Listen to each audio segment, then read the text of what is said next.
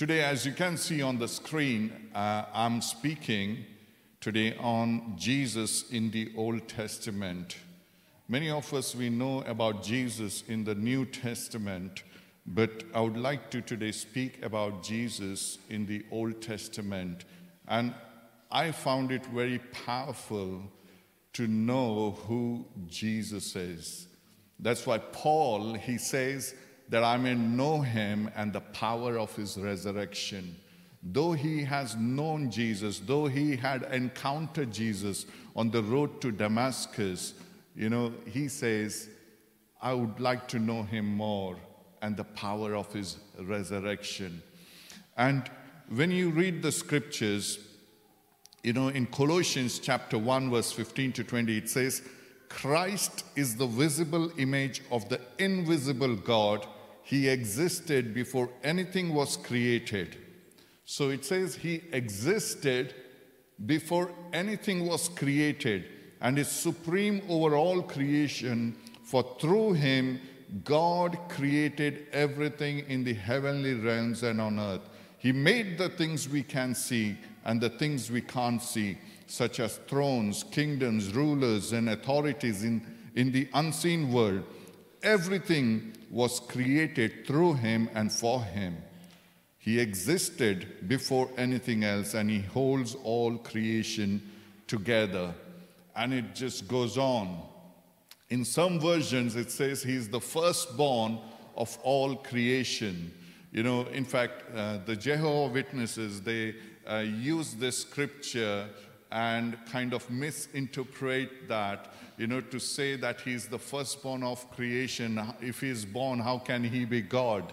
The word over the firstborn, we have an understanding about being born, that is through a woman you're born, or the animals they give birth, but also we use this phrase when we say this project was born out of this, or that happened because it was born out of that. So it means to come out.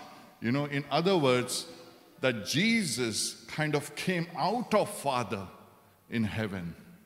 And the word here, is theophany. Theophany, from Greek word, it is theophania, which means the appearance of God. Where God manifests in different forms and deity. In the Old Testament, God is depicted as appearing in human form in natural catalysms, which means like storm, earthquakes, in a burning bush, a cloud, or a gentle breeze.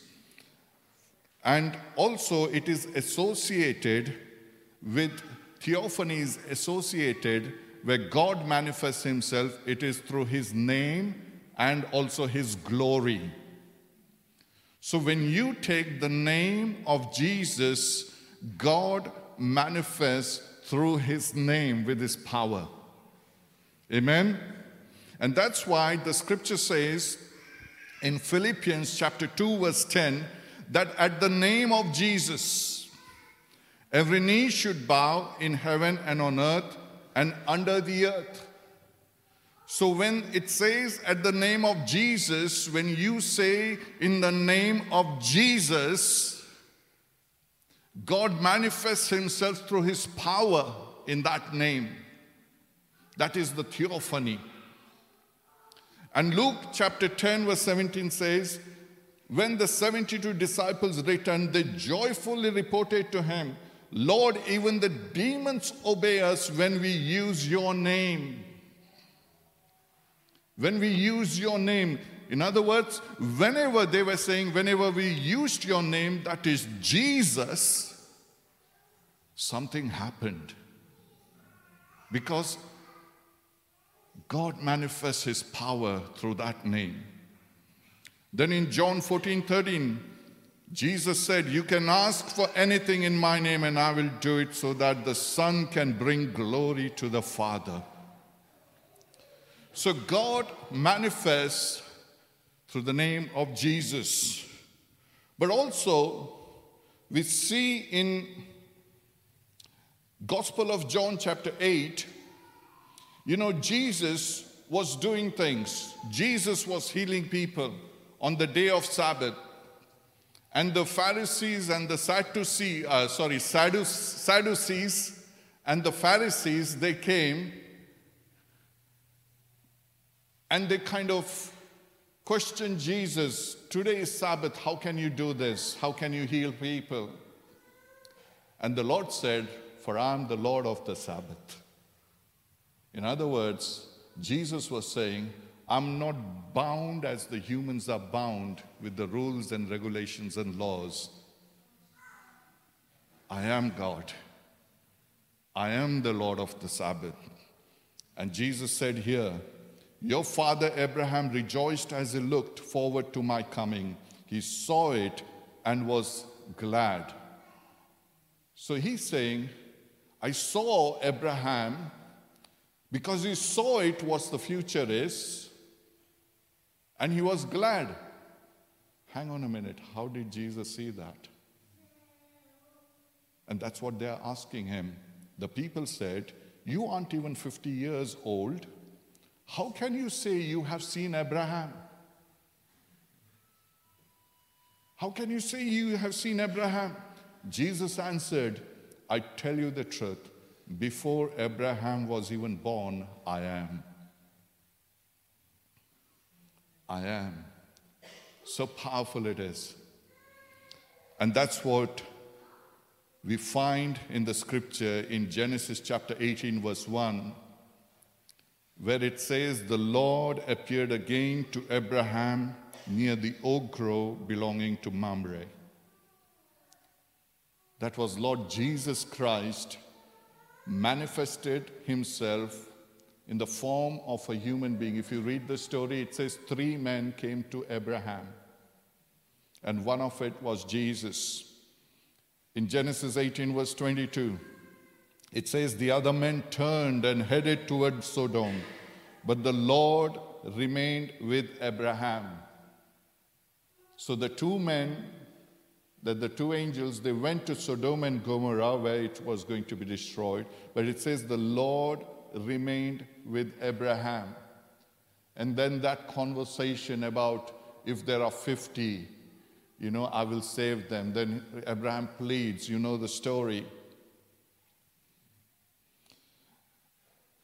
Then here it says in Genesis 22, but the angel of the Lord. So whenever you see in the Old Testament where it mentioned the angel of the Lord, it is Jesus. But the angel of the Lord called to him from heaven and said, Abraham, Abraham. So he said, here I am. This is when he was going to sacrifice his only son, Isaac. And he said, do not lay your hand on the lad or do anything to him, for now I know that you fear God, since you have not withheld your son. Now look at this scripture. Verse 14 says, and Abraham called the name of the place, the Lord will provide, as it is said to this day, in the mount of the Lord it shall be provided. So you see here, Jesus, he provided the ram.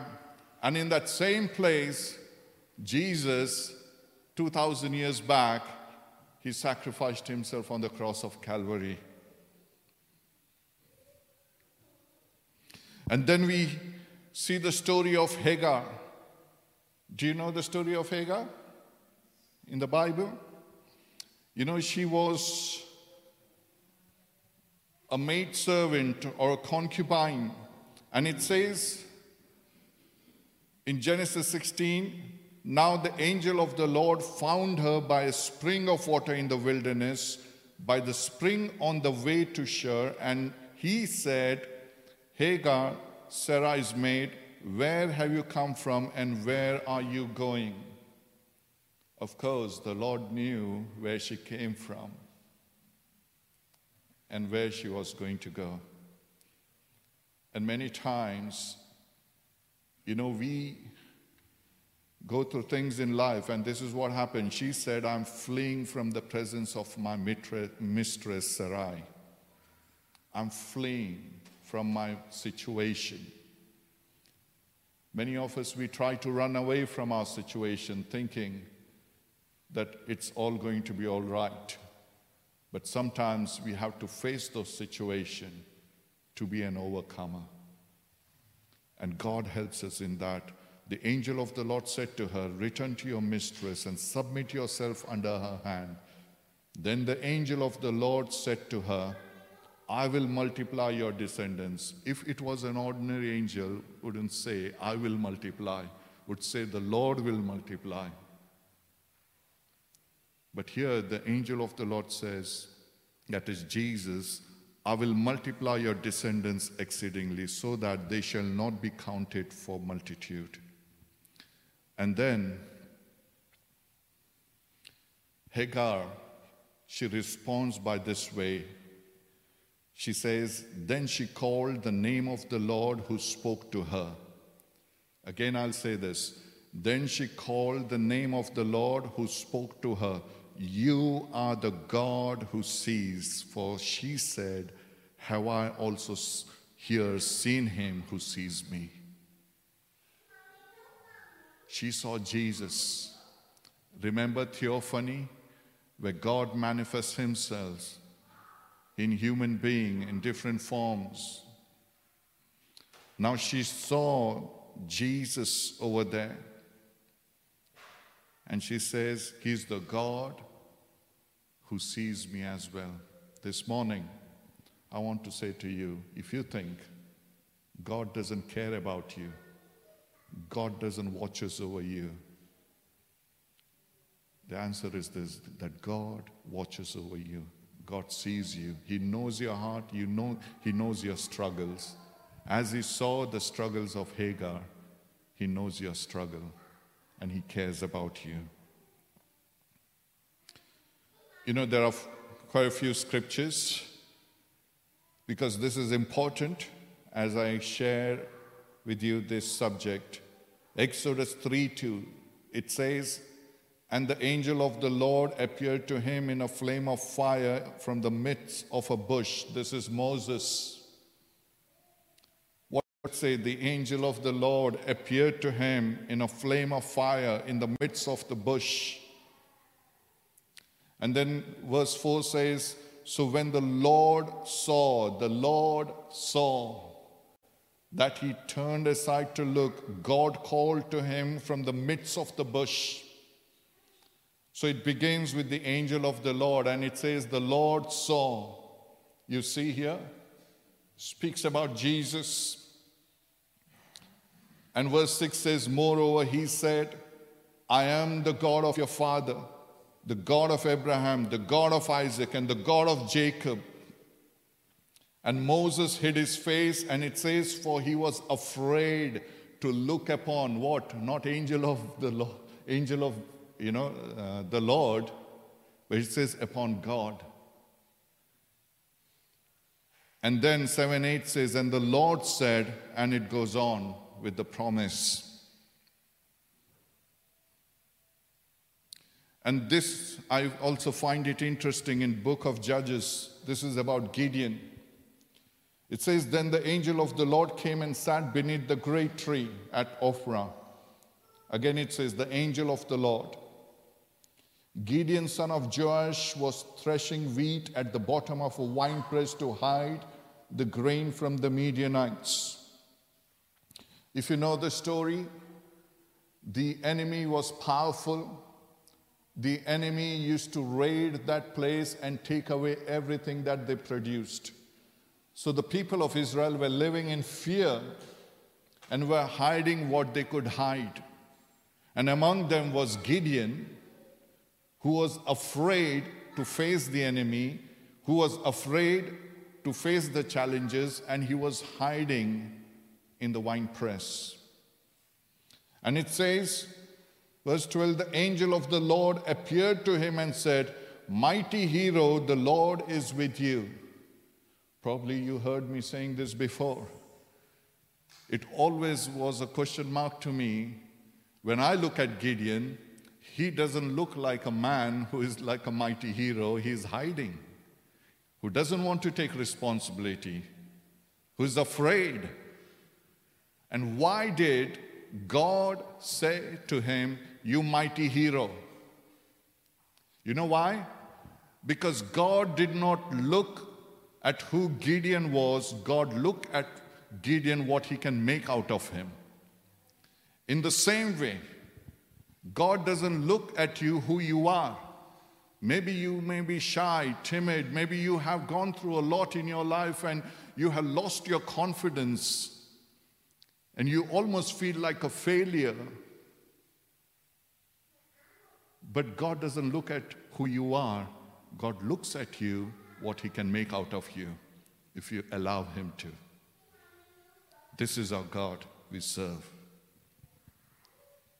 And then verse 14, then the Lord turned to him and said, again verse 16, the Lord said to him, I will be with you, and you will destroy the Midianites as if you are fighting against one man. You know, we sang that song, "This is how I fight my battle." People of God, if you're fighting battles of your life, ask God to help you. He's always there to fight your battle. Amen?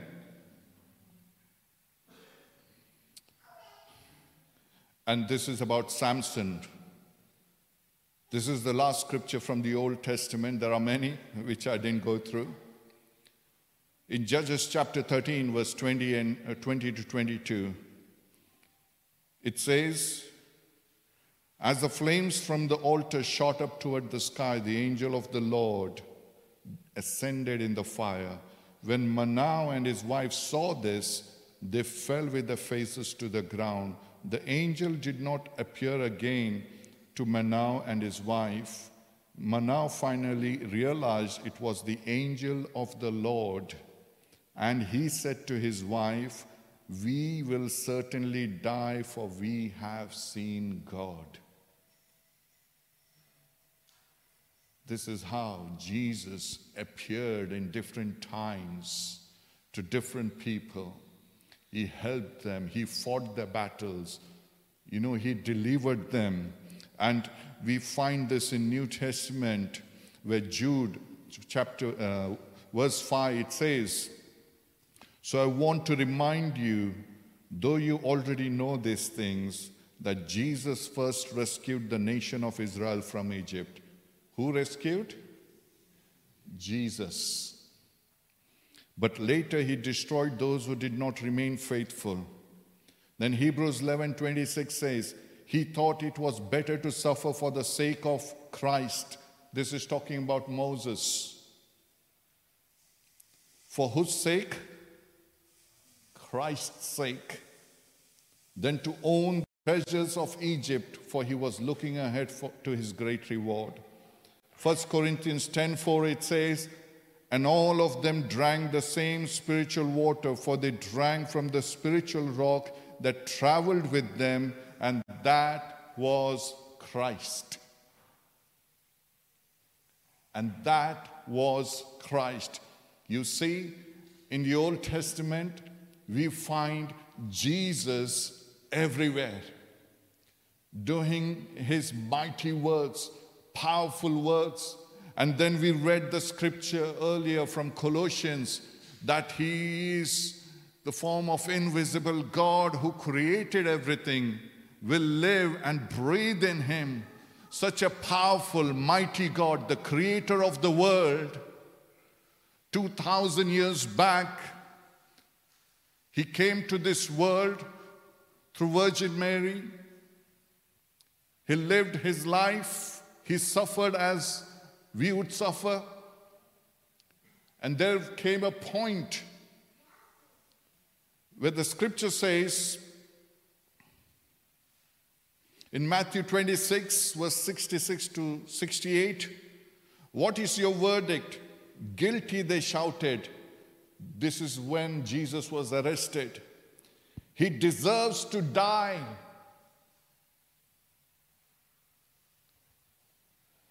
As we are reading this scripture, I want to imagine and think about the Jesus, the powerful Jesus in the Old Testament. The scriptures that we read, what he did. And here is Jesus standing in front of these wicked men and women, and they all are shouting, "Guilty! He deserves to die." Then they began, what? To spit on Jesus' face and beat him with their fists. And some slapped him, jeering, "Prophesy to us, you Messiah, who hit you that time?" Can you imagine? The same Jesus who appeared to Moses, same Jesus who appeared to Abraham, same Jesus who appeared to Hagar, same Jesus who appeared to Gideon and fought that battle, delivered the people of Israel out of Egypt, in the form of cloud, did mighty things. That same Jesus stands there while people are spitting on him, slapping him, hitting him, and he's standing there quietly for you and for me. Matthew 27 says, "They wove thorn branches into a crown and put it on his head, and they placed a reed stick in his right hand as a scepter. Then they knelt before him in mockery and taunted, 'Hail, King of the Jews!' And they spit on him and grabbed the stick and struck him on the head with it. When they were finally tired of mocking him, they took off the robe and put his own clothes on him again. They led him away to be crucified."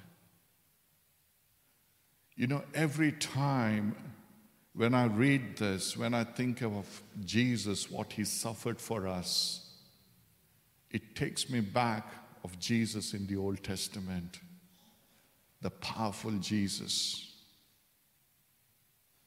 And he's standing here facing all these insults, facing all these beatings, facing all this suffering. If he wanted, he could have just destroyed the people around him. But he stood there quietly. Why?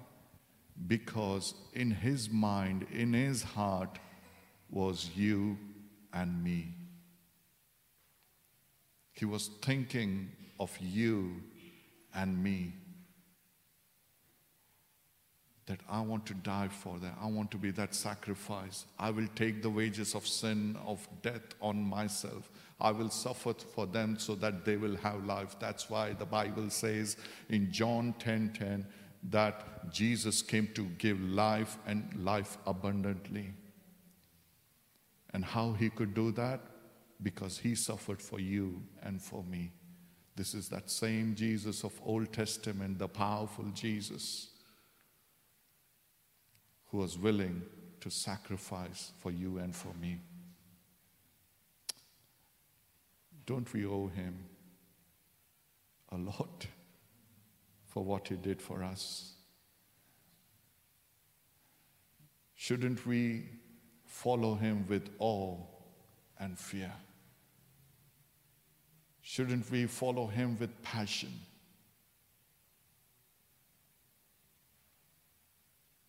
This is the Jesus I serve. Can we have the worship team? Let's all close our eyes.